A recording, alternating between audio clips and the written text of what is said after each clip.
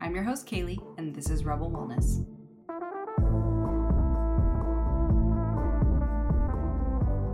You've just tuned in to Rebel Wellness, the podcast that's here to revolutionize your approach to personal health and well-being. I'm your host, Kaylee, also known as Coach Kales, and I'm thrilled to have you join our Rebel community. In a world that's saturated with fleeting diet trends and unrealistic beauty standards, we believe it's time for serious change. Our mission is simple yet profound: to empower women like you to break free from the confines of today's diet culture and embrace a holistic approach to health that's sustainable for the long haul. If you're like me, you're here to embrace the concept that true well-being encompasses every facet of your life: mind, body, and soul. Rebels believe in aligning our journey with our individual needs and values because a one-size-fits-all approach just simply doesn't cut it anymore. This podcast is your safe space to explore the depths of wellness, guided by myself, experts, real-life stories, and genuine commitment to your growth. You're here to begin your transformative journey, and it's time to discover your own version of balance in your health. Every week, when you tune into Rebel Wellness, we'll learn, grow, and rebel against the polarizing, outdated norms to finally achieve lasting vitality and joy. Because that sounds pretty great, right? Your journey starts now, and I am so excited that you're here.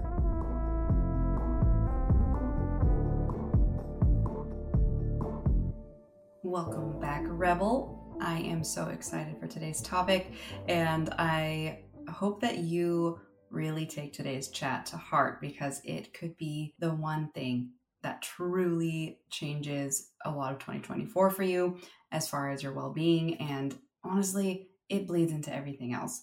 Today, we're going to explore a topic that touches every aspect of our lives, and it is often overlooked, especially by many of my clients in the past. So I felt like this was a very important topic to bring out for you today so that you don't make those same mistakes, because honestly, we're all making them.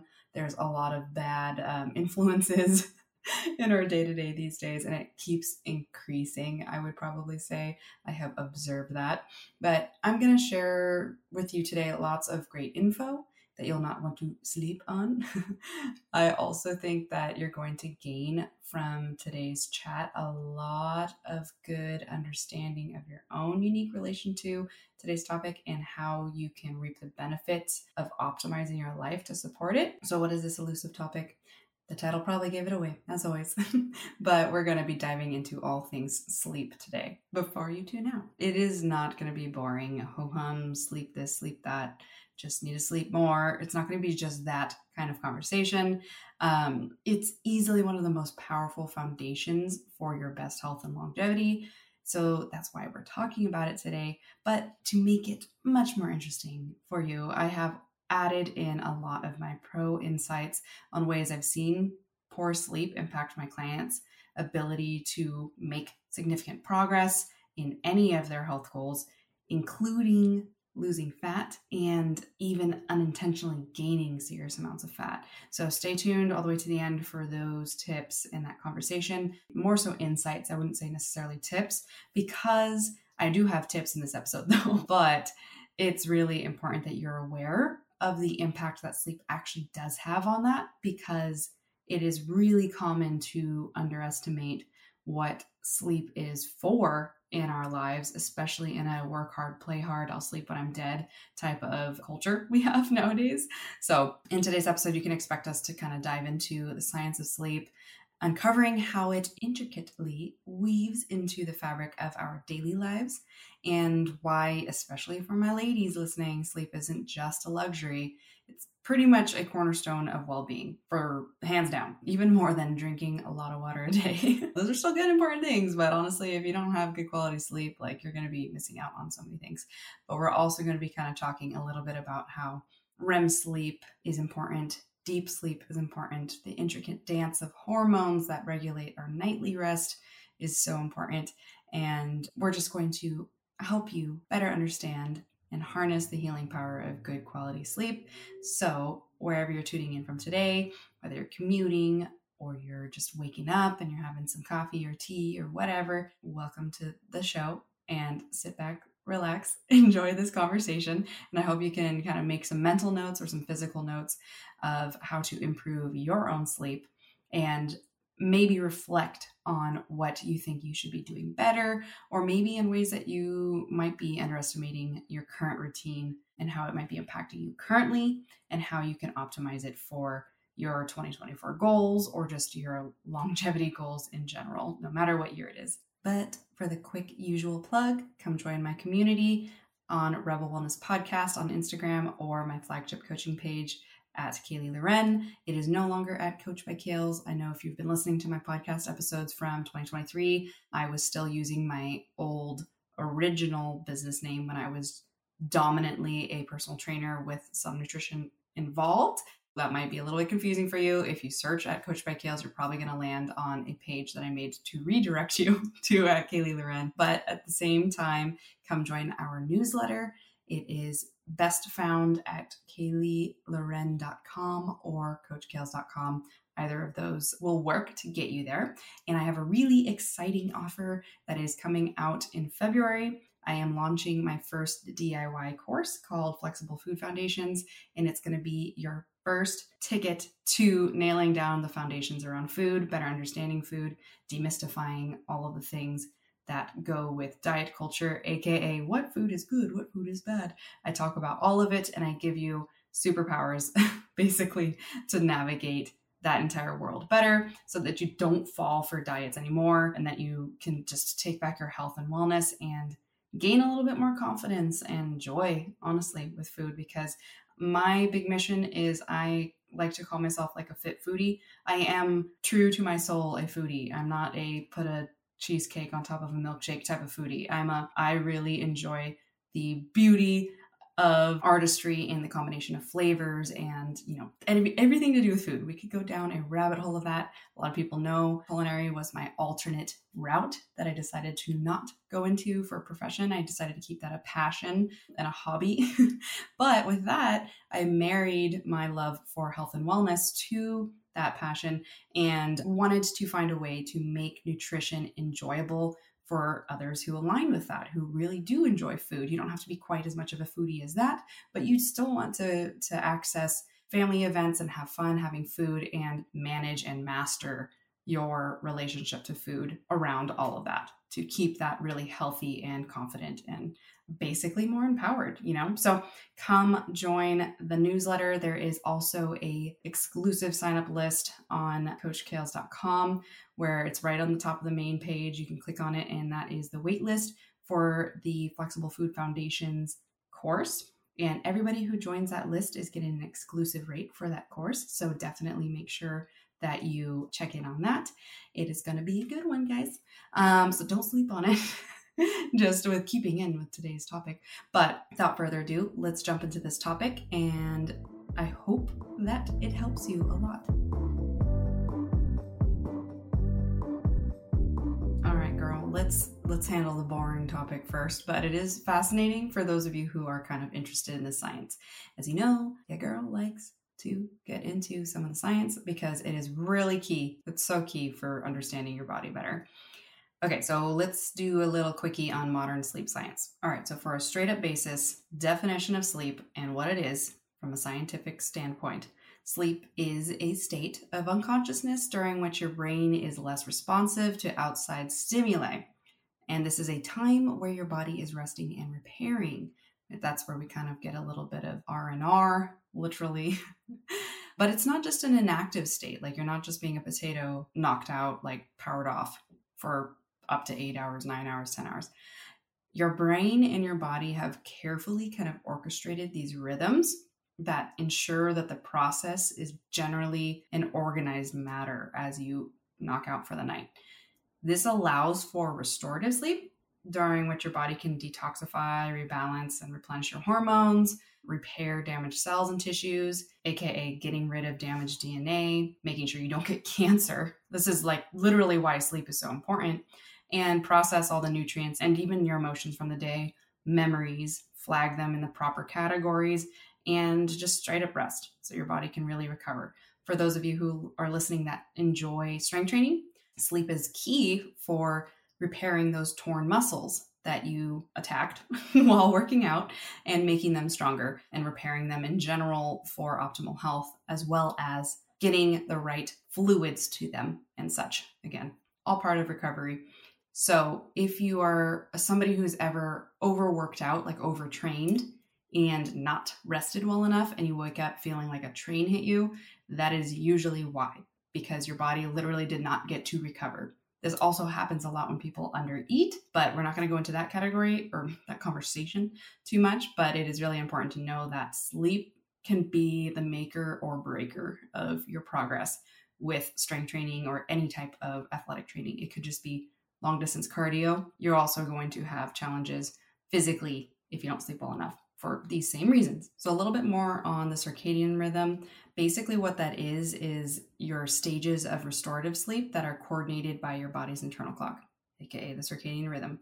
It's a natural 24-hour cycle that's influenced by the amount of light throughout the day, and it's usually aligned with nature cycles of darkness and daylight. So this is why we kind of see in certain seasons, we might get a lot more confused when we hit winter and we have way more days of darkness and less days of daylight. For people who live like where I used to live in the Pacific Northwest, this means like Oregon, Washington, Canada, you're probably dealing with the impacts of way less daylight. I mean, this isn't even to say for the people who like live even further north and get like no daylight. That's a whole extreme version. But for a lot of my US people in Oregon, Washington, even like Montana and Utah and such, you guys are going to have a harder time making like vitamin D, which is a steroid hormone that is important for so many systems in your body. This is why it's always highly recommended by a majority of the practitioners to take 5,000 to 10,000 IUs of vitamin D daily or every other day during the winter and sometimes even fall season, because you are not getting hardly enough sunlight naturally. And this impacts your melatonin production, which is another hormone that is really key for getting into deep sleep, restorative sleep, etc. And they all kind of play with each other. And so that is where we really have to pay attention to different seasons, because the cycles of darkness and daylight are mirrored by our circadian rhythm. The other thing that's really important about the circadian rhythm is that it sends signals to your brain about when it's time to sleep and when it's time to wake up. And you have various hormones, like I had mentioned, and neurotransmitters that play critical roles in the quality of your sleep and the duration of your sleep, etc. So we often see bad sleep quality or not enough hours of quality sleep in people who have more significant hormone imbalances or neurotransmitter imbalances and things like that.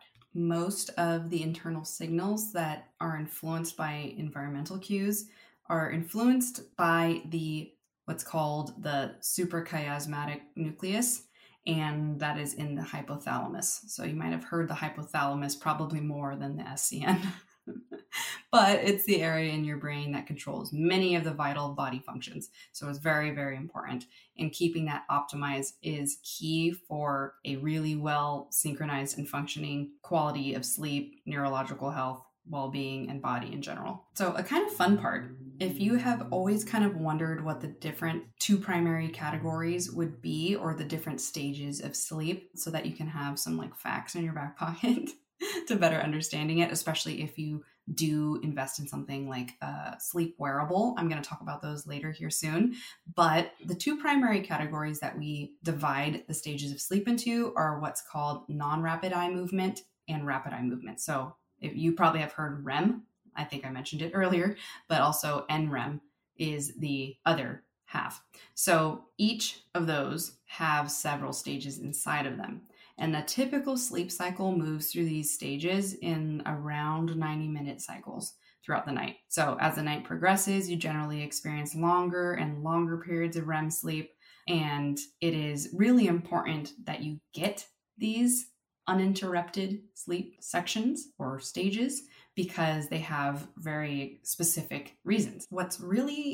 How I kind of remember it is NREM is really where you're getting that restorative body sleep, the sleep that you really need for internal health, where you're getting that rest and digest. There's 3 stages, N1, N2, N3. Not super important for you to remember, but it's kind of the stages as you fall deeper and deeper into sleep. But N3 is the most important, I guess, in a way, of the two. I mean, you can't have one without the other, but the one for you to remember is N3 is where you reach the deepest and most restorative stage of sleep that you will need for physical restoration, memory consolidation, and just overall health in general. This is the sleep where you're oftentimes able to get rid of damaged DNA, help repair muscles, feel rested in the morning, get that really good, like woke up, like, yeah, that was a badass night of sleep. And in REM sleep, that's where you get the rapid eye movements, increased brain activity. This is where you get more vivid dreaming, but you also gain like proper cognitive function, better learning, better emotional regulation by having adequate REM sleep. So both of them are very important for different reasons, but that's a little bit of how to differentiate between the two so that you can better understand it without like too much confusion. Because I remember when I learned this whole stuff in my anatomy and physiology, which I took medical level anatomy and physiology because my program at OHSU did not give you a non-medical option, even though I was like, my major in kinesiology and nutrition was on the borderline. So they just threw us all basically into medical level classes when it came to all the sciences, because I have a BS in kinesiology. And it was like, everybody, I remember talking to my counselor being like, hey, this is a really hard class, and I don't know if I'm ever going to be using like much of this information. When I look back now, I'm really glad that it was so hardcore, and I even had to retake one of them, but it was really funny because I was just like, and she's like, you know what? You are literally the 20th student in your major who has said the same thing, that they're really struggling and blah, blah, blah. But unfortunately, this is all we have available for you right now. That was tough, but it was good. But I would say that I very much struggled with some of the depth we needed to understand for these concepts. So I hope that how I just laid it out for you was really easy to think about and understand. But to kind of finish out the science side of it, unfortunately, there's a lot of different very common sleep disorders. Doesn't mean that they're normal for the body. I always have to give you guys that distinction. But most of the common sleep disorders are impacting your health significantly. Even if it's become normalized for you, if you feel like it's your day to day and it's like, whatever, this is how I exist. And you maybe have never felt well rested sleep before because you have one of these sleep disorders, or maybe there's one that I'm not going to list here in a moment, but it is really important to take that seriously because impacted sleep immediately affects the trajectory of your life and the quality of your life and your health. So some of the main ones that we see and a lot of people have, again, common ones, would be variations of insomnia, which is essentially when you have trouble falling or staying asleep, you experience frequent waking during sleep. That is still also called insomnia. I think a lot of times, like especially I feel like in my generation, we think of insomnia as like, I literally can't sleep. I'm just like laying awake in bed. But unfortunately, even people who are just kind of like lightly falling asleep, waking up, lightly falling asleep, waking up. Unfortunately, that is chronic insomnia. And if it lasts longer than more than 3 nights a week or for multiple months, that will increase your risk of many chronic diseases. And same with sleep apnea. A lot of the times this goes undiagnosed, and it doesn't necessarily mean you need to have a lifetime of a sleep apnea machine. But if you are somebody who deals with impacted sleep, like insomnia could be a symptom of having sleep apnea, where essentially sleep apnea is like you're kind of skipping a breath, like you're holding your breath for a bit. There's several other ways that it's technically 2 different categories of sleep apnea. It's where you do physically just stop breathing and then breathe again after several seconds, or your brain isn't sending signals to your body to breathe, and you're getting those same exact pauses and breathing at night, which is problematic because breath is very key for monitoring and managing quality of sleep. And so if you're holding your breath and such at certain times of the night, this can become problematic because you most likely are not getting into those lower NREM or REM sleep cycles, and that's problematic. And the things that chronic diseases that can be correlated to either of those sleep disorders that are very common, you would see depression, hypertension, stroke, dementia, challenges with body composition, usually struggling with excess body fat, and diabetes. There's also like more non-disease related or can be disease related, but pre-disease symptoms you could be experiencing from insomnia or sleep apnea would be fatigue, daytime sleepiness, like needing to nap, irritability, mood fluctuations, and just impaired functioning in a multitude of areas in your life. So it's really important for you to be aware of your sleep. Maybe if you sleep with a partner, or even just if you have a bestie and you guys do a sleepover, have her sleep in the same room as you if you're comfortable with that, and ask her if she wakes up, or ask your partner if they've ever observed weird sleeping patterns that you might not be aware of. I know for me, my partner, I think he actually does have sleep apnea, unfortunately, because he's a firefighter. He is on shift schedule. He gets really crap sleep, and it is like very much correlated to increased risk of cancers, depression, a multitude of different diseases and stuff, which is not fun, but he is a necessary person for our community because less and less people care about taking care of other people nowadays. They're having the hardest time filling these first responder jobs because, yes, they are really hard on the body, and it is a really tough job. If you don't know, they don't just fight fires dominantly. I mean, that's like the last or the least thing they really actually do for city firefighters. He's a professional city firefighter. But anyways, it is really tough. It's so tough because it's like serving the community and loving his job, but also simultaneously harming himself and his like longevity predictions. And so it's tough. But at least he has me, because I annoyingly try to keep him on track with as much as we do have control over.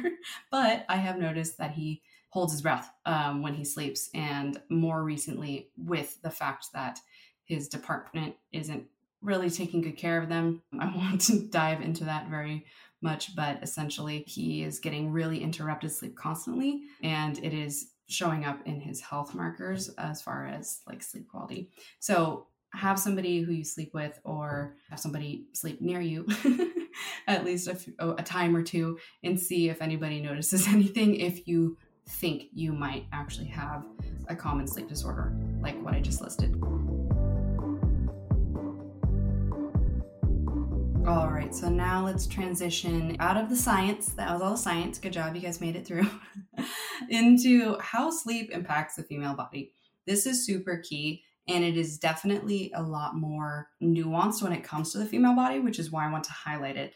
A lot of these things, if you're a male listening to this, are still important for you to know and can also still happen to you. But the female body is far more sensitive to unusual rhythms of sleep, and it does show up very aggressively, especially if you don't take care of your sleep quality for an extended period of time. So what we would call like chronically not sleeping well. So first, it's kind of important to say that many factors can contribute to sleep issues and disorders that include the very common perps of stress, lifestyle factors, imbalances in your gut microbiome, your micronutrient stores, and the different levels of the hormones circulating in your body. So when you are listening and kind of becoming mindful of your own sleep and your own sleep habits, we like to also call it sleep hygiene. It doesn't mean whether or not you're clean. It's actually just a scientific term for how well you take care of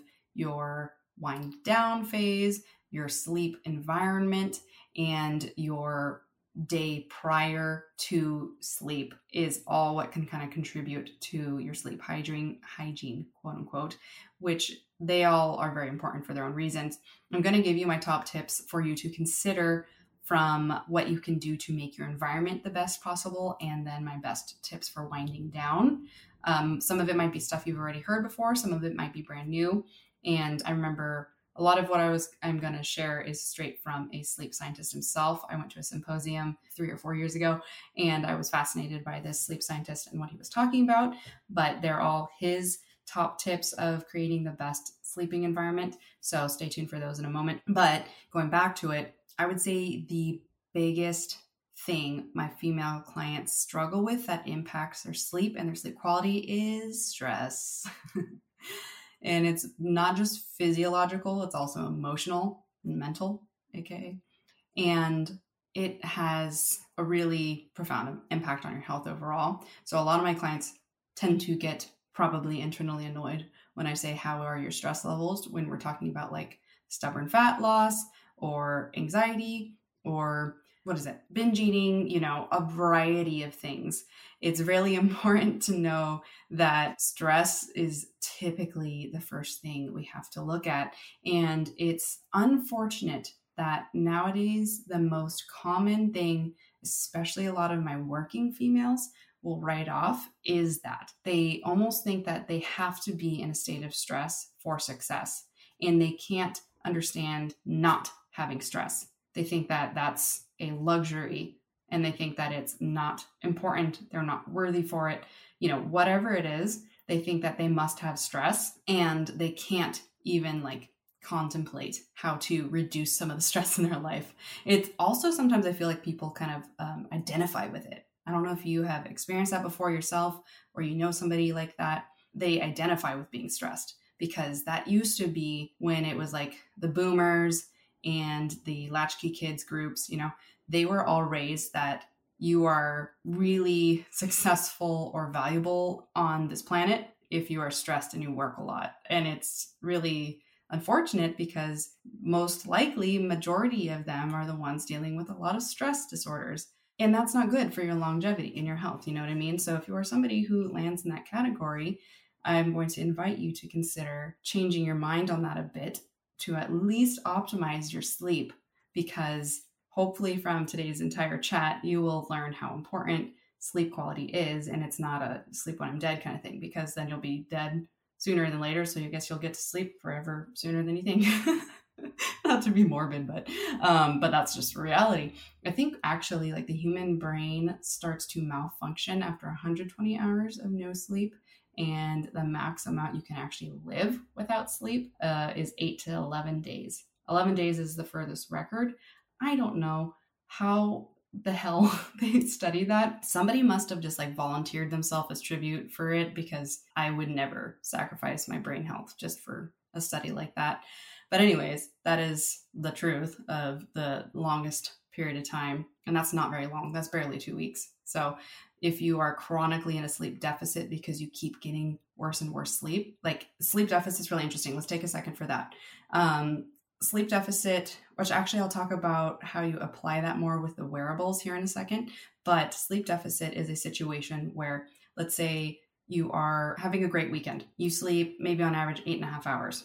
You feel great. You come into the work week, you get 7.5 hours Monday, 7 hours Tuesday, 6 hours Wednesday, 6 hours Thursday. All right, now Friday, ideally, you're going to try to get 7.5 again.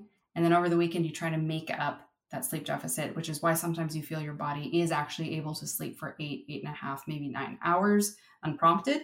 It's because it's trying to make back that time it lost during the week. This is a really common situation. I know that it happens to me quite a bit when I have wonkier weeks, or it happened a lot more when I would wake up really early for clients 3 to 4 days a week, or when I used to open the gym when I was even earlier in my fitness career, which meant 4:30 in the morning days, which was just horrible. I'm glad I was in my early 20s at the time, because I think that's about the only time that my body could manage it better. I would never do that at this age anymore. I'm at the ripe age of 30. But I noticed physical changes to insane physical changes because I was getting so much less sleep, just waking up for my 5:30 in the morning clients for 3 to 4 days a week for 3 years. That was not fun. When I look back at it, it was worth it, because I absolutely love those clients and all that kind of stuff, but how it was impacting my body, because I would work till 6 or 6:30 in the evening. Then I was running and growing my business. So I'd be up until 10:30, sometimes 11. So I'd be on average always getting 6.5 hours of sleep. And my body is a 7.5 girl. I'm a 7.5, 8 girl. And so I never realized how metabolically that was super not good for me.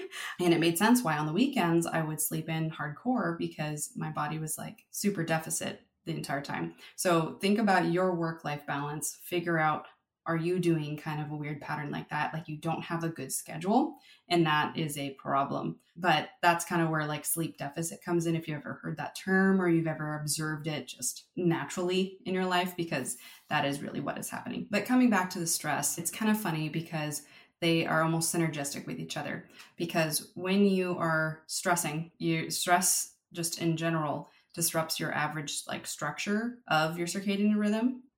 And then having crap quality sleep essentially becomes more stress. So you're like doubling your stress with your stress because you're undersleeping and then you're stressed. Then your work is stressing you out, and then you undersleep and you're stressed more. And it's just a really toxic cycle that is not good for you long term. If you ever noticed any time in your life where maybe you were also like me, working a job where it cut into your sleep, or you were highly stressed for years on end and your sleep was absolute crap, you found yourself just like passing out, snoring, mouth open, catching flies whenever you had a moment to actually like chill, that was a sign that your brain was like, woman, I'm gonna like turn you off right now because I need some freaking sleep. But even at that, your sleep quality might have been complete crap because it might not have been going through the regular cycles, especially if you are not getting long enough sleep. So you can be very, very sure that there might be a higher risk for you with disease if you don't take care of that now. Now is better than later. Don't wait until you're 60 and be like, okay, now I'm retired. Now I'm going to take care of myself. Like, no, get ahead of it. It'll also help your menopause, perimenopause phase for like a multitude of reasons, but it is really, really, really important for you to understand that everything down to your hormones, your nutrient absorption, your muscles, everything relies on lower stress and better quality sleep. And utilizing substances like alcohol, certain drugs, chronic caffeine, like we're talking 500 milligrams or more daily, which can be literally like a Red Bull a day or a Monster energy drink a day, or even some of the sporty, healthy looking caffeine drinks or pre-workouts. They can be packing huge punches of caffeine. So be very careful of how much caffeine you consume a day, because it can also imbalance your sleep cycles as well. I would say, not anecdotally, this is something that a lot of my clients have observed with our sleep wearables, is I know for a fact, anytime I have alcohol, it can be one glass, guys, one glass of wine, one cocktail, anytime after 4 p.m. into the evening, because I usually go to bed around like 10 or maybe 11 at latest. My sleep will go to absolute crap because my resting heart rate stays elevated too high for too long, which doesn't allow you to get into deeper sleep, which is your better quality sleep, in that first phase of your sleep cycle. So when your heart rate is staying elevated, it can impact your quality of sleep massively, and alcohol always will. Hands down, always will. Even if you're that kind of person who says, I sleep so much better when I have alcohol. Unfortunately, your perception of good quality sleep and probably just knocking the F out should be different. You probably are thinking they're the same, but unfortunately, you just passing out and not remembering how the rest of that night went or something like that does not equate to good quality sleep. Unfortunately, that just meant that it actually just put you out. So nightcaps are a really bad habit. They are going to decrease the quality of your sleep. And over time, you're going to start feeling the effects of too much consistency with alcohol, because you're not going to have as good of memory. You're not going to have as good of quality emotional control. You're going to have impacts on your cravings, because it has a lot to do with your leptin and ghrelin, which are your hunger and satiation hormones. And so long-term usage of even just a glass of wine a night definitely impacts your sleep quality and your brain function, which, again, like in the alcohol episode, unfortunately, alcohol is a poison, and that is why we get those kind of depressant responses to it. But over time, it is actually a stressor on the body because it is a poison, and it impacts us more, especially neurologically, than we might think. One of my 2024 personal goals for my health was to significantly reduce my alcohol consumption, because ever since my grandma passed, I'm just going to be vulnerable with you guys, I've increased my tequila and gin, cocktail and or wine consumption relatively significantly compared to ever before in the past. I never really drank alcohol most of my teens into my 20s. I actually started drinking alcohol more casually once I hit 23, 24. And even at that, it was still very casual. I'd say during the pandemic, I had a little bit better hold than some on my alcohol because I kind of recognized that a glass of wine a night sounds great all the time, but it's not good for me at all. And then after my grandma passed, I did notice that I was utilizing it more frequently without necessarily being aware of it for the kind of numbing effect, you know? And I can get buzzed off of one margarita, sometimes two, maybe. And so it was like easy for me to access that. And so it kind of didn't get out of hand. It wasn't like every night, but it was like every weekend. And that's really unusual for me. And so I realized that this year, I really want to take my power back over alcohol and be more of a sober girly with that and just cut it back to like 1 to 2 events where I have like maybe 2 cocktails 1 to 2 times a month. Like that's it. Like, and that's my personal goal. If I can even have like entire months where I didn't drink at all, that's even better. But I have noticed even it has impacted like my quality of my recovery for my workouts. I've even noticed like some earlier premature aging. And I know that's because the last 2 to 3 years, there's been a lot more casual drinking than usual for myself. So if that's something that you too think that like, hey, maybe it's time you do that as well, that's great. I would always recommend that because it is unfortunately, like I said, a poison, and it's getting out of hand at how much we casually do it in our culture. And I talked about this with like a ton of my clients, and during the pandy, it seems that a large amount of us have picked up casual nightly, daily drinking and kept it after. And that is a huge issue. I've noticed a trend towards a lot more girls wanting to become sober, and it's really great. I think that it's very important for us females to make sure that we take care of ourselves, especially with our hormones, because when our hormones go out of whack, which always happen with excessive alcohol use, even not excessive alcohol use, it impacts our hormones. It will constantly derail your progress. So you can't be mad at yourself for not making progress if you are consistently drinking more than 2 drinks a week. And it is so easy to drink more than 2 drinks a week nowadays with how our culture is now. So that's something to think about. And that's outside of sleep, but it's definitely correlated to sleep, because let's take a second here to talk about how sleep impacts weight gain. So it's really interesting to note how countless medical studies have highlighted the profound relationship between sleep quality and weight management. So the endocrine and nervous systems, when we're sleeping, where 2 hormones also serve as neurotransmitters, aka ghrelin and leptin, like I had mentioned earlier, your hunger and satiation hormones. Ghrelin, I like to think as a gremlin. It's the one that makes you hungry. Leptin is what the hormone that tells you, hey, I'm not hungry anymore. We're good, you know. Both of them are playing their parts when it comes to sleep as well. So when we don't get enough sleep, our leptin levels drop, which means that we don't feel as satisfied after eating. Big red flag, guys. Super important to understand this, because this is what I was saying in the beginning. I was going to give you some like professional insight on why your weight might be stubborn if you're somebody who doesn't take good care of their sleep. So when you don't get enough sleep, your leptin levels drop. So that means you're not feeling as satisfied after eating that next day. Meanwhile, your ghrelin levels rise. The little gremlin is like, I'm hungry the moment you get up, basically. And it increases your appetite throughout the entire day. So essentially what this becomes for a lot of people is overeating. And overeating tends to lead to gaining weight or maintaining weight, maintaining body fat, yada, yada. So this is problematic for a lot of different reasons, because we also, when we are sleep deprived, tend to go towards high energy dense foods, because our body's like, yo, I did not get any energy back because of a good quality sleep sesh. I need energy from food. So then we're more inclined, especially as females, because there's also other hormones involved. We want higher sugar things, higher starchy things. You know, starch is essentially sugar, a natural form. Well, sugar is natural too, but there's also like processed fake sugars as well nowadays. And so our body is seeking those quick energy fixes a lot. And a lot of those foods tend to spike your insulin to higher levels than you'd like. and it triggers fat storage. So blood sugar spiking doesn't always mean you're going to have fat storage. That's kind of a semi-myth.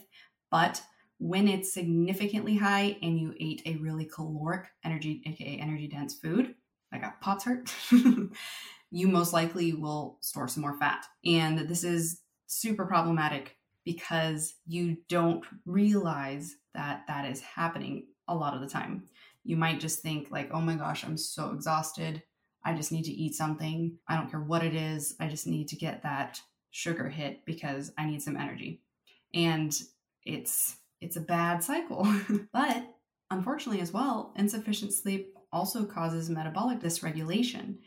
So it can contribute to blood sugar intolerance, insulin resistance, increased oxidative stress, which is basically where harmful free radicals outnumber the beneficial antioxidants. So that puts you in a condition where you're at risk for disease or dysbiosis in your gut or aging on your skin. Like, hell no, like not just to the aging of the skin, like all those things. And it long-term, the metabolic dysregulation long-term leads to poor metabolism, ultimately fat gain, and even diabetes. So this is also where poor sleep can contribute to a good amount of metabolic, like a shitstorm of metabolic things, for lack of better words. So if you're somebody who does land in a category where you're not getting sufficient sleep, you can expect to have all the opposites of everything I just talked about come back into your life positively by putting a lot of effort and focus into better quality sleep, longer sleep, removing alcohol, removing caffeine after 2 p.m.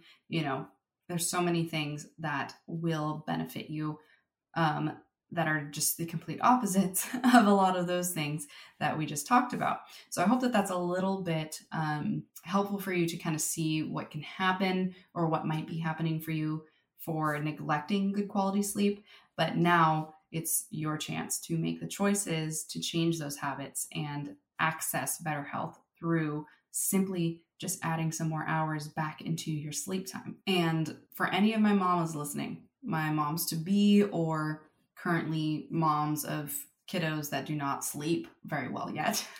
It's usually everybody who's got kids under the age of 4, honestly. It's kind of just going to be a crappy time for you with your sleep quality. I'm not going to try to give you any advice on how to do better with your sleep other than remove stimulants, try not to have the alcohol when I know that you want to because you're stressed. But kids are going to naturally stress you. That's totally a thing. But there's a lot of good natural supplements and such that you can take, or sleepy teas that can help you decompress and such when your kid is going down for a nap or finally sleeping at night, and working on making a good balanced shift trade, quote unquote, with your partner, or maybe a family member who can come over to help you get a little bit more sleep, or maybe even a friend. Those are the only tips that I can give you, that it's okay to delegate and ask for some help, especially in those early phases of having a tiny, tiny, tiny tot or a newborn in general, because we really underestimate that sleep on our health in the beginning stages. And I've had countless clients just become worried about their health during that time, and that is totally normal. And I would say, yes, that makes sense, but it's short term. It goes by in a blink of an eye.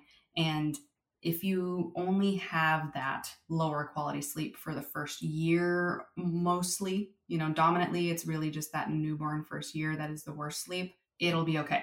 If that happens for the rest of your life, it's probably not going to be as okay. So that is where you might want to enlist some help or find where you can get more time to yourself if possible, or just, I guess, become okay with the fact that this is your new life now. But at least you'll be able to understand a little bit more about how to have better quality sleep and what to pay attention to, yada, yada. Okay, so let's shift into good sleep hygiene for better quality sleep. So again, like I said, sleep hygiene doesn't mean you took a good shower, unless that is something that calms you down, then that is a great thing to do. But I'm going to go through a little list of some of the top things I think you should think about optimizing if you want to have like your best quality sleep possible.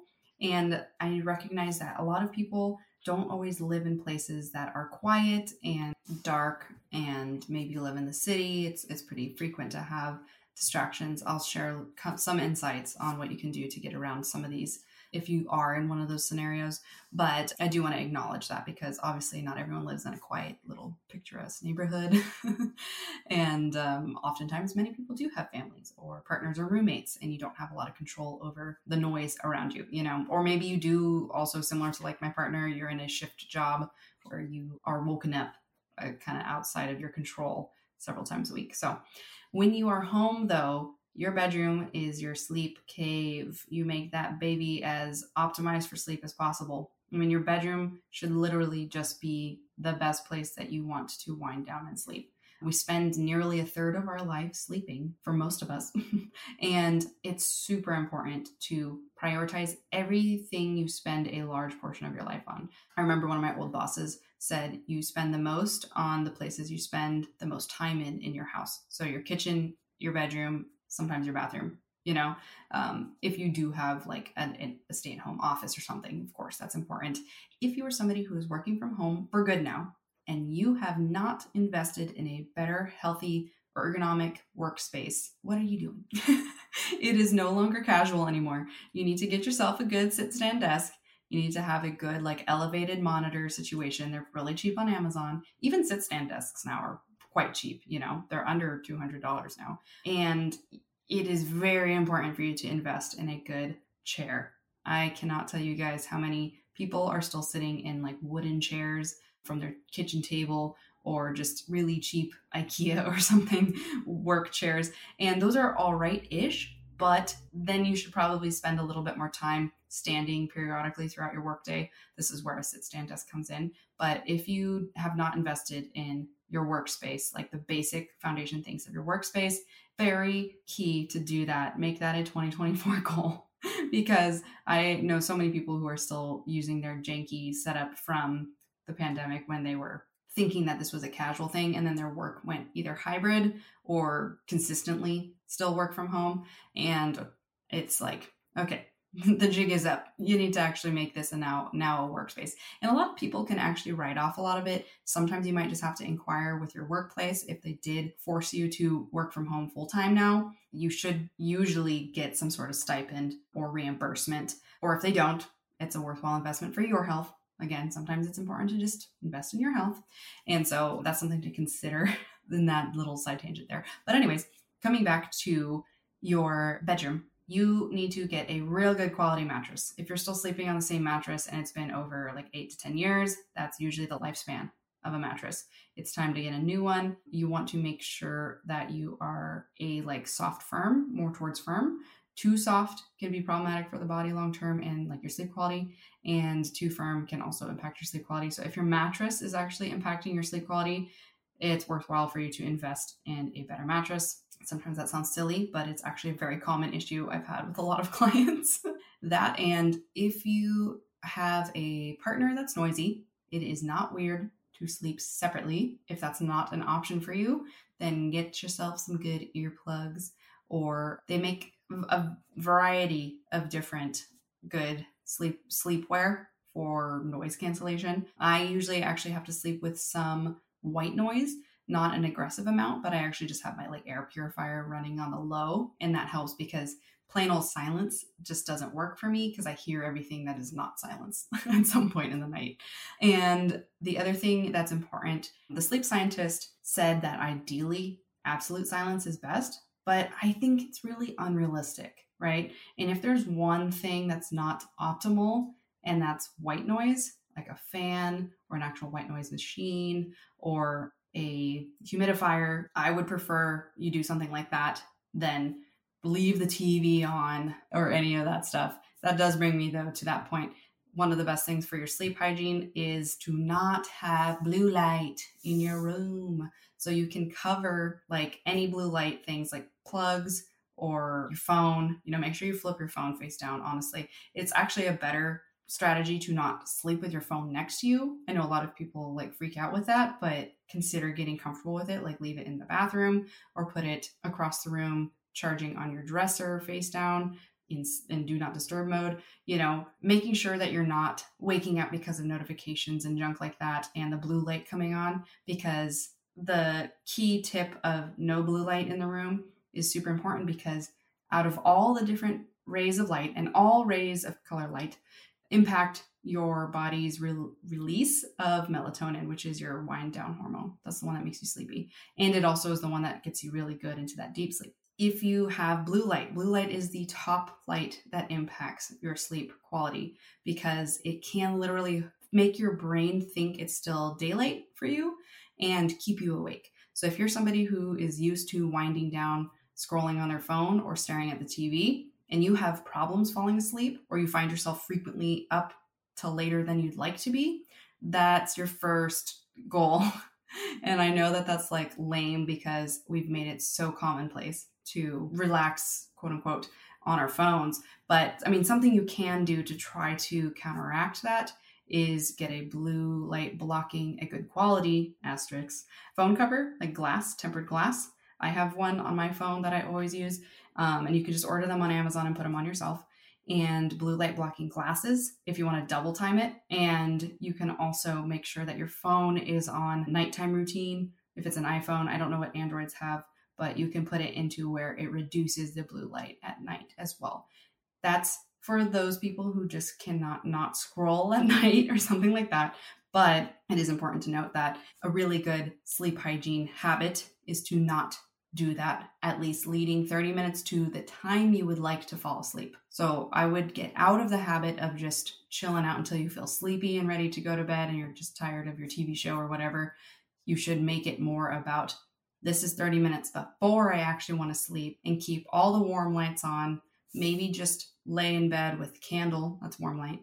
Read a book, maybe, with, again, warm light. You want to make sure you're not doing too many LED lights. Again, more lights that have blue light in them. You want to shift to those warmer temperature lights. You can replace a lot of the light bulbs in your room with those types of bulbs as well. Our entire house is essentially warm lights because we're a warm light family. And coincidentally, I just discovered a scientific study that came out last year where they're even finding that blue light based, like LED based lights, actually can increase a variety of diseases, including like hypertension, diabetes, different heart diseases, tons of things like that, just by simply being under a blue light more frequently in your home. So, and a lot of my friends, every time they come over, they say like our house is so cozy and inviting.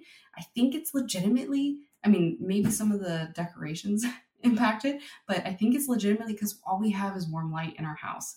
So something to consider for you as well if you want to kind of improve your home is turn all the lights into warm lights, change all the bulbs. And I think that might be a good thing for you and your health and your family's health, maybe even getting your kids to kind of get sleepier faster and stuff too, if you struggle with that.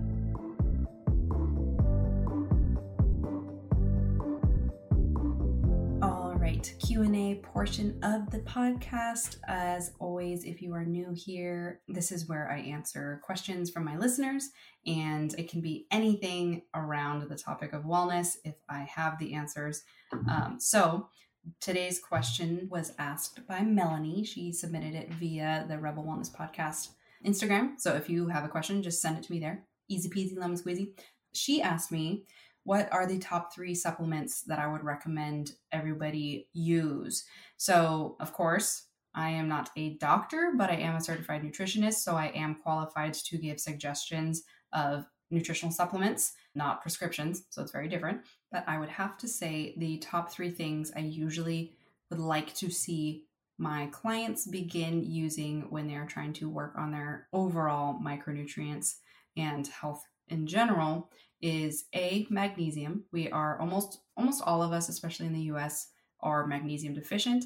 Magnesium is a cofactor to over 500 systems in our body. It is extremely important and it's kind of underrated. It's getting a lot more attention lately, I have noticed, which is great, but we have not really incorporated it into our supplement stacks historically as we should now. Unfortunately, a lot of our farmland, and I live in the middle of a lot of it, so I very dominantly see it firsthand. But at the same time, my grandma was born and raised on a farm, so I learned a lot about like soil, good quality soil, what it looks like and all that kind of stuff, and what it takes to have good quality soil from her. And we just have really low quality soil now because we are turning crops like crazy. Like the moment that they harvest, they plow it down, smash everything apart with these really aggressive looking tractors with blades, and then they set them back up, plant the seeds, next round, like immediately. There's like hardly any downtime in between, and they don't really crop rotate anymore. So they artificially put nutrients into the soil just good enough to grow the plants again. But that means that we have lower nutrient density in our foods. Unfortunately, that is just the case for majority of the situations. So with that said, magnesium is important to incorporate externally through supplements. I usually recommend magnesium glycinate or magnesium bisglycinate because it's one of the most absorbable, but there's a lot of different forms of magnesium. So there's a ton of different variations that kind of do different things. Glycinate helps with like calming. So it's also a very calming nutrient. It can help with your sleep quality, which is very applicable to today's topic. And it can also help regulate and manage depression and anxiety. If you are low in magnesium, you can be experiencing those more often, and that's very common. Another variation is magnesium taurate.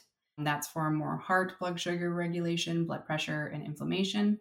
Malate is a really good one for somebody who has fibromyalgia. If you're somebody who struggles with chronic fatigue, muscle tension like cramping, migraines, and indigestion. Similar to the digestion topic, magnesium citrate is very good for digestion and regularity with stools, so bowel movements. If you're somebody who is like constipated, you can take citrate is usually the form you get when it's in the powdered. So a lot of people take like I think the brand is like Calm, Magnesium Calm or something like that. And it's like usually pretty tart and fizzy. And it's usually like a lemonade flavor or something like that. That's usually magnesium citrate.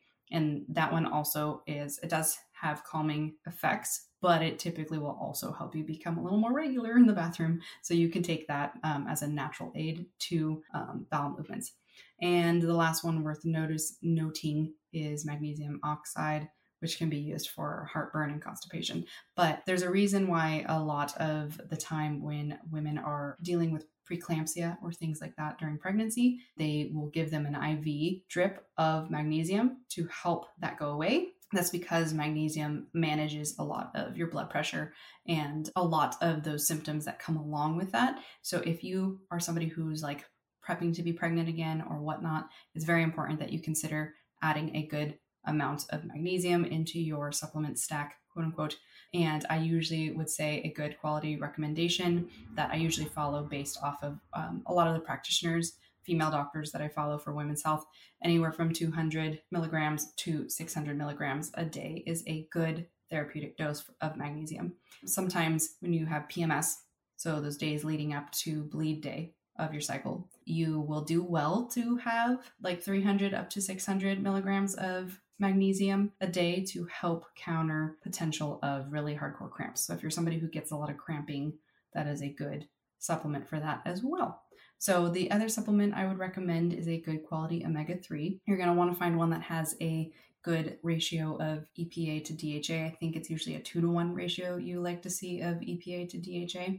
Those are components to omega-3s, and you want to find a very good quality omega-3. So a lot of these, all of these supplements I'm recommending today are on my website. If you go to coachkales.com and you click on the Amazon link, you will be able to see all my best supplement recommendations and the companies that I trust that I also have linked as there as well. And the last supplement that I think is very essential that everybody have is an electrolyte supplement. And a lot of people probably thought I was going to say like vitamin D3. That is a good one too, but not everybody necessarily needs it if they're taking or eating enough food and getting enough sunlight.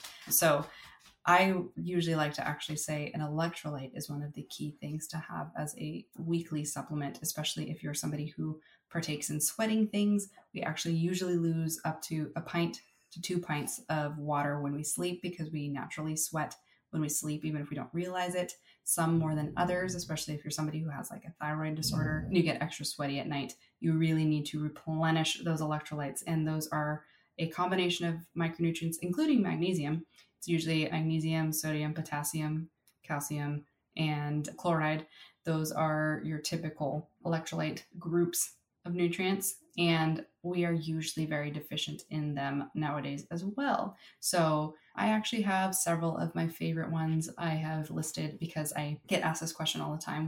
Which electrolytes do I like and trust? No, it's not Liquid IV, and it's not Element.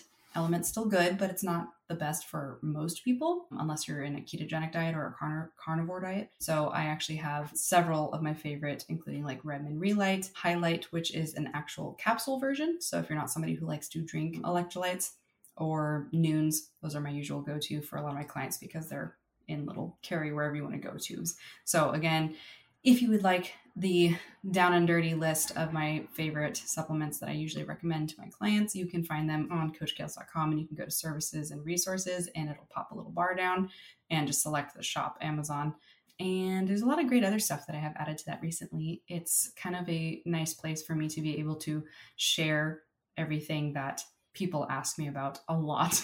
And it's all linked to like Amazon, so it's pretty accessible to most people. So I hope that's helpful for you. And very good question. And again, if you have a question that you want to be featured on a future podcast and you want to ask me that's wellness related, shoot me a DM with that question on Rebel Wellness Podcast, or you can also DM at Kaylee Loren. Those are great ways to reach me. Now back to the show.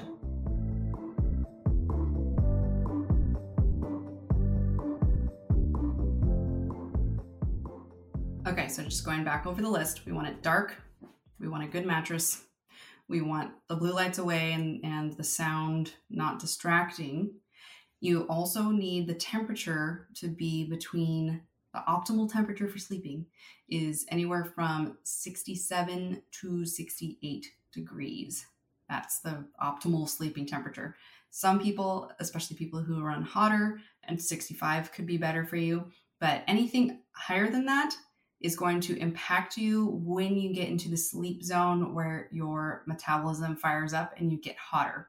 So there's mechanisms in your sleep cycle. I didn't talk about them too much, but especially with the female body, when we are shifting around the different sleep cycles, we get an increase in body temperature, usually towards like, if you go to bed around like 10 or 11, you're usually going to have this temperature increase around 2 a.m. to 5 a.m. And that is oftentimes where we're actually burning fat. If we're trying to be in a fat burn zone, we burn fat at sleep. That's the other way that not having good sleep impacts our fat loss. And it also is just a time where there's a lot more metabolic activity going on that is going to be interfered with if your room is hot, because now you're going to be extra hot. And I don't know if this has ever happened to you before, when you're like deep in the winter and you've been like, my house used to be 70, I'm freezing.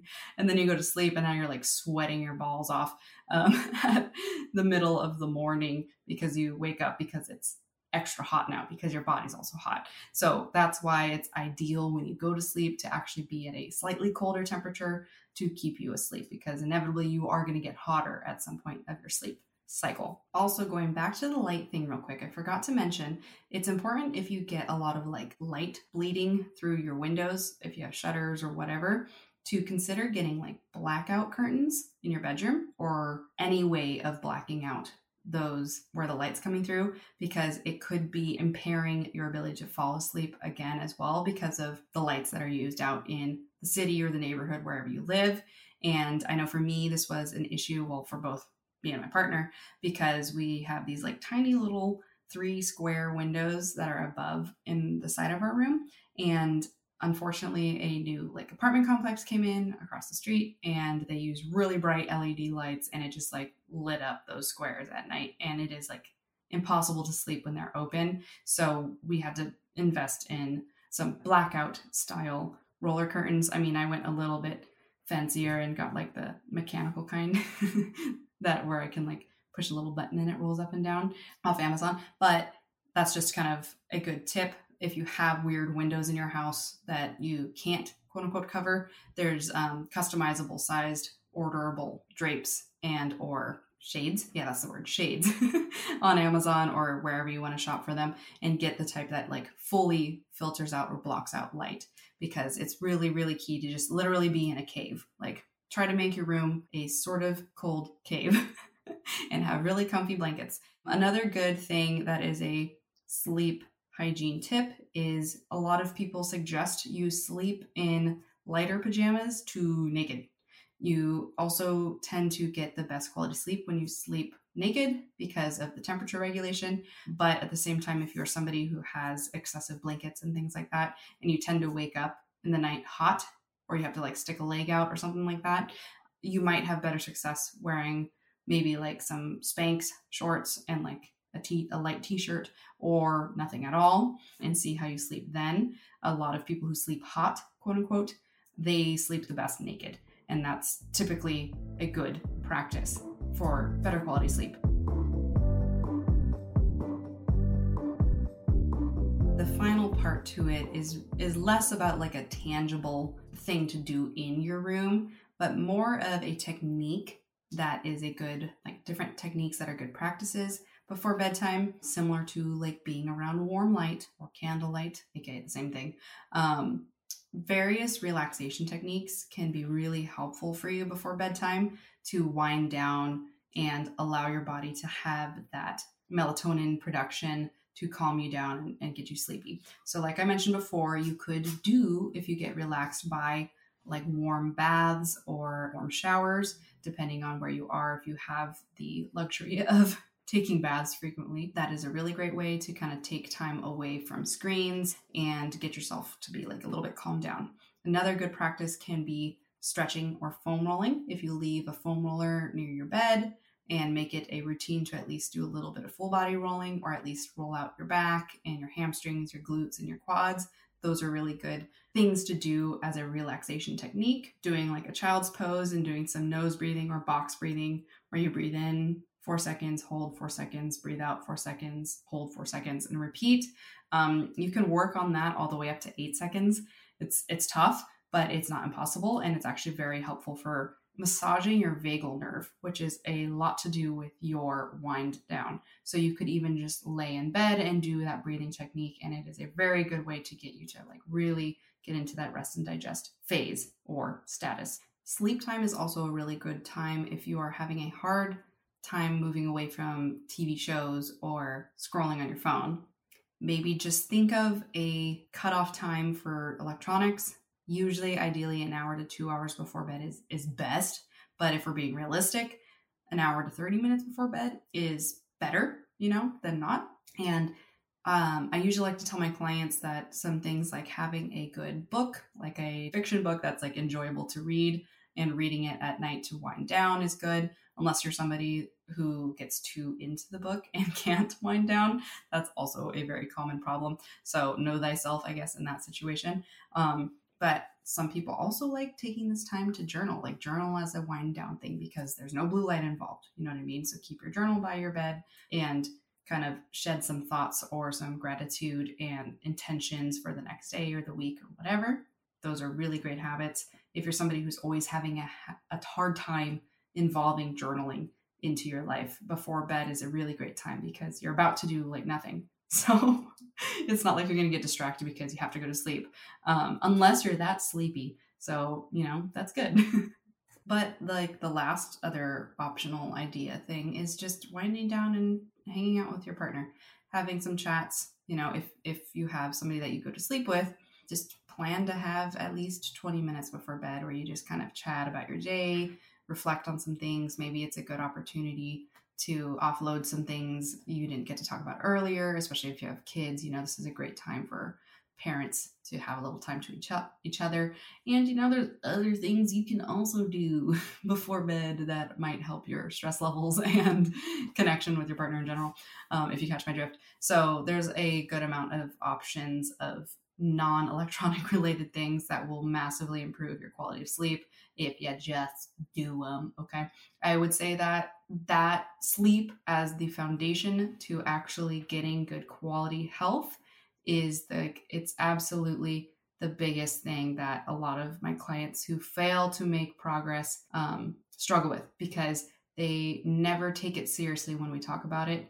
And I just want to tell my clients in the beginning, if they don't nail down a stricter sleep schedule, we shouldn't bother with any other health habits because they just won't line up.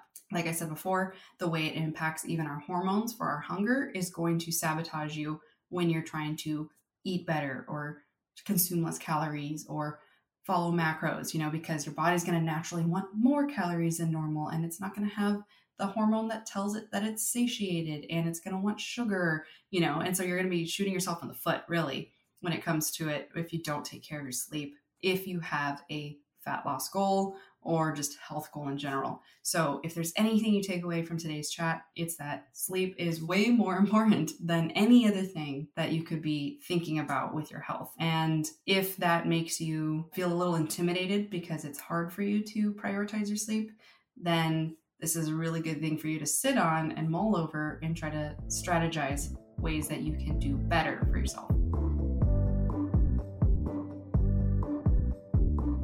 All right, final thing I said I was going to talk to you about is sleep wearables. So we're going to make this one a little bit quick.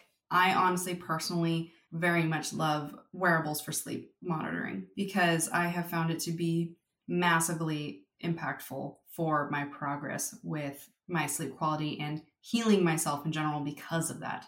I wanted to monitor my sleep because I knew that I wasn't taking it as seriously as I should have. And I wasn't understanding the impacts of my lifestyle habits and how they were impacting my sleep. I knew something was off, but I didn't have like the data to really know. There are so many wearables for a multitude of health things now that it is a little bit overwhelming. And honestly, I think a lot of them are not so necessary. I think like blood glucose monitoring, like those continuous glucose monitors, can be helpful for people who are struggling with like prediabetes, or just simply want to spend like 3 months learning how food impacts their blood sugar. Other than that, they're kind of useless and overhyped, in my straight up opinion, and they're expensive. You know what I mean? So if you had to invest in a wearable for some sort of health monitoring, I would absolutely invest in a sleep monitoring wearable. And my favorite one is legitimately Oura, Oura, Oura rings. I am not affiliated with them at all. Actually, one of my clients used to work for them, but that's only recently. And I had an Oura ring for the last 2 years before I even knew her. So it's my favorite sleep wearable because I don't wear watches or anything on my wrist when I sleep. I don't like it. I tried to. I had a Whoop band for a long time. That was actually the first thing that I used because I wanted my sleep science as well. Amazing product, very in-depth, especially for its data tracking and the interface that it had. It was very sciencey, very sports performance oriented. So it's not for everyone. I used it back, I think, when the 2nd gen came out into the 3rd gen. So I used it for about a year. And then I just decided I was tired of wearing another thing on my wrist because I don't have to, but I choose to wear an Apple Watch throughout my workday because I need it, because I'm in session with clients and I don't like having my phone on me. And my Apple Watch allows me to like see if somebody's calling me on emergency or, you know, whatever. Keep track of time is the main one. But anyways, before I had my Apple Watch, I had a Polar band, which is mostly heart rate tracking because I used to like to track my workouts on it. But I never use Apple Watches for sleep because A, the watch face lights up and it wakes me up, and B, I don't like wearing things on my wrist. So that's where I went to look for the Oura ring, and I took it a little more seriously, even though it is quite an investment of a product. But it has like paid for itself tenfold for me and my clients that have also decided to try it to manage their sleep. And it is really interesting because the amount of information that it is able to kind of gather and make accessible for you to start learning is really great. It's more than just how long you're asleep. It also helps you better understand like your restfulness, like how good of quality your sleep was, where your heart rate was all day long. Essentially, I wear my Oura ring all day long because it's just a ring on my finger. It's really easy to keep on. It was weird at first. I will say I'm never a person who wears rings, so it was really weird to get used to. But once I got used to it, now it's weird to not have it on kind of thing. And the charging, like the battery life is like 5 to 6 days. Like I charge it, it charges up in like an hour and then it lasts for like 6 days, which is really great. I love it because when I go on like weekend trips, I don't have to worry about bringing the charger because I know it's not going to die. Whereas like, you know, your Apple Watch dies in like 2 minutes. But I love that it also tracks your body temperature because it gives you a lot of insights in not only, like for me, I'm still a menstruating female, I'm premenopausal. It helps me learn my cycle. It helps me track if I'm having a healthy cycle. I can tell by my body temperature if I didn't ovulate that month. Not that I'm trying for babies right now, but non-ovulation is a sign of a lot of different things. It also points towards like too much stress, So I like to keep track of that because if you don't ovulate, you don't often get the benefits of as much progesterone because you have a shorter luteal phase, and then not having as much progesterone over time can put you in a position where you're in what's called estrogen dominance. You've probably heard that many times before, either just being in the wellness space or from my podcast. And that is a position where you can gain more and more fat or have really stubborn fat. So there's a lot of good insights that you can get from simply just tracking your body temperature, and the Oura Ring does it for you all day long. And so you can also discover precursor signs of being sick. Like a lot of people who have gotten the flu or whatever, you can see exactly where you're catching a temperature increase, which is a good sign of infection or viral load, etc. So that's also really important information you can gather from the ring, from the temperature part. But also, like I had mentioned before, it's really cool to see how different lifestyle habits influence your sleep quality. So that's where I've learned, hands down, no matter what, I always have impact to sleep when I have alcohol. The other thing that's interesting is I learned, like, when I occasionally partake in cannabis, which isn't often, I'm not a weird narc about it because I have learned that it is a very powerful natural herb for a multitude of health reasons for people. And it's just been demonized over the years for probably a lot of different reasons. But anyways, wherever you stand on it, I totally respect you, and hopefully you respect me. That I don't get into REM sleep at all or hardly much when I have cannabis. So I don't get deep sleep when I have alcohol, and I don't get REM sleep when I have cannabis. And a few of my other clients who also partake in both of those have noticed the same exact thing for themselves. So that's really interesting data to kind of interpret from your sleep tracker. And that can help you navigate your sleep habits as well, because there are a lot of people who have taken to the potentially bad habit of sleeping, having marijuana, cannabis before they sleep every night. And that also has its own problems as well, even though it's not quite as toxic as alcohol. So those are things that are really important to consider for if you are somebody who's trying to optimize your sleep. But the other thing I really love about the Oura Ring is it really teaches you about your sleep deficit. So if you are a person who is kind of overdoing it and you kind of know it, but you're not really sure, a recent addition that they just added to it is stress monitoring. So it kind of tells you, like, on average after the day is completed, what your stress was like. So if you were in a stress state for a longer portion of the day, if you were in an active state, so you're like a normal amount of stress, or if you're in a relaxed state where you got to kind of have more recovery. It's a great way for those of us overachiever girlies to get more connected to how much we are overachieving. So if you are a chronic overachiever and a busy bee, you might notice that you're getting not very good recovery scores on your Oura Ring. And it's usually because you didn't have very good quality sleep, not long enough sleep, or your days are constantly too stressed or too stressful, and you're not reaping the benefits of good quality sleep because your day was just needed a lot more than just good quality sleep to recover. So if you're somebody who just like works too hard too frequently all the time, like you're working 6 days a week or whatever, that hello me for a long time, which is probably what contributed to my adrenal fatigue, you're going to be really slapped in the face with the realization of it through this sleep tracker. I don't have a lot of experience with other ones because I have used the Oura Ring for over 2 years now, and I have just preferred it. I've not really wanted to try other ones other than the Whoop band. I would say the Whoop is great, especially if you are an athlete at any capacity, even if you're like a hobbyist, long distance runner, mountain biker, or whatever. The Whoop can be awesome for you. And it is top tier technology. It's been formulated and created by some amazing, huge brains in the sports performance world and sleep quality world and all of that. And they're the ones who kind of brought a lot more light to the HRV tracking, heart rate variability, which is a really important marker for your health and longevity as well. So all that to say, if you're somebody who is kind of feeling a little disconnected, has been kind of on the fence about whether or not they want to do a sleep wearable to kind of see how they're doing, and they don't really want to go through like a sleep study or something like that, which a lot of the times the sleep studies are not very conclusive. I have had a few clients go through the stereotypical sleep study route and not have any good conclusions or results brought to them by these sleep studyists, doctors, And so sometimes it's kind of more about looking into your lifestyle, as we talked about so much today, and making those changes to actually optimize it, because you are the only one who has power over a lot of these habits, right? A lot of the stuff we talked about today is not somebody else's responsibility. It's your own. And we just always have to be radically responsible for our health. And this is a really important conversation to have. I didn't get to have it last year in our first year, but we're starting off 2024 with easily one of the most important chats that we could ever have.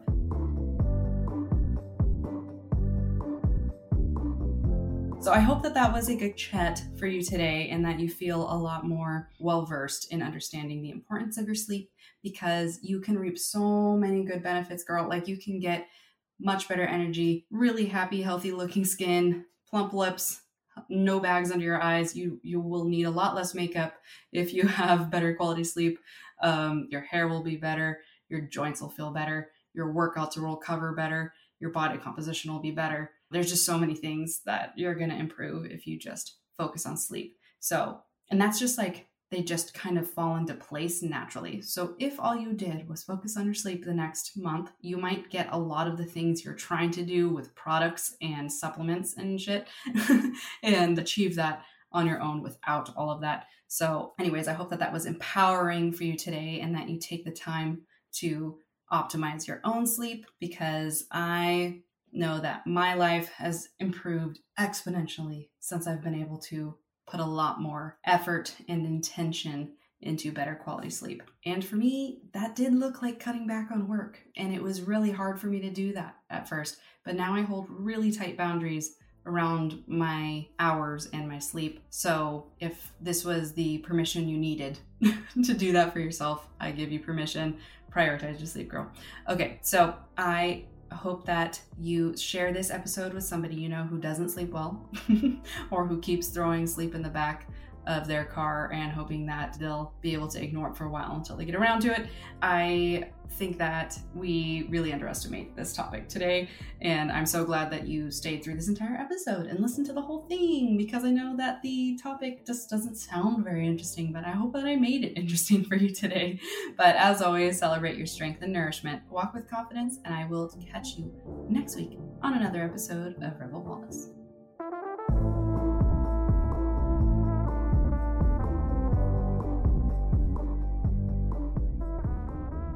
Are still listening, thank you for tuning in to our latest episode of Rebel Wellness.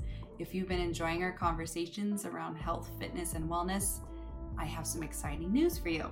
So if you would love to join our newsletter group, you can join us on coachkales.com, or you can join my Stan store at stan.store/Kales, Kailes. And that's an awesome opportunity for you to snag some freebies that I've created, including a macro hack grocery list that is going to help you kind of design a custom grocery list, especially for following macronutrients, because as you know, if you didn't listen to my Macros in May series, I would go back to those episodes, because it has been a game changer for so many of our listeners for getting more on top of how to shape their physique and their health goals with the food they're eating. So don't sleep on that. Go get your free download, STAN, like Stan the man, stan.store/Kales, and you can also join our newsletter from that. And if you would like to reach out to me, chat, maybe work together, you can also contact me through my website, coachkales.com. And I would absolutely love you to join our Rebel Wellness Podcast Instagram, which is at Rebel Wellness Podcast. And you can also join my flagship coaching page at Coach by Kales. That's where it all began. That's where I share the most kind of custom to what I work on specifically with my clients on that page. So join that one. It's all feminine wellness focused, and I share some great stuff, some goofy stuff, things that you just don't want to miss, as well as healthy recipes and things, and easy recipes, because we all kind of need some easy grab and go things, don't we?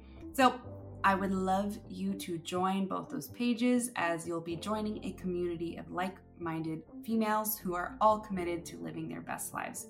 So hit that follow button. And I would love if you felt the need to share and rate our podcast. We would love that. Anyways, thanks for listening, and I hope to catch you next Sunday, or say hello on the gram.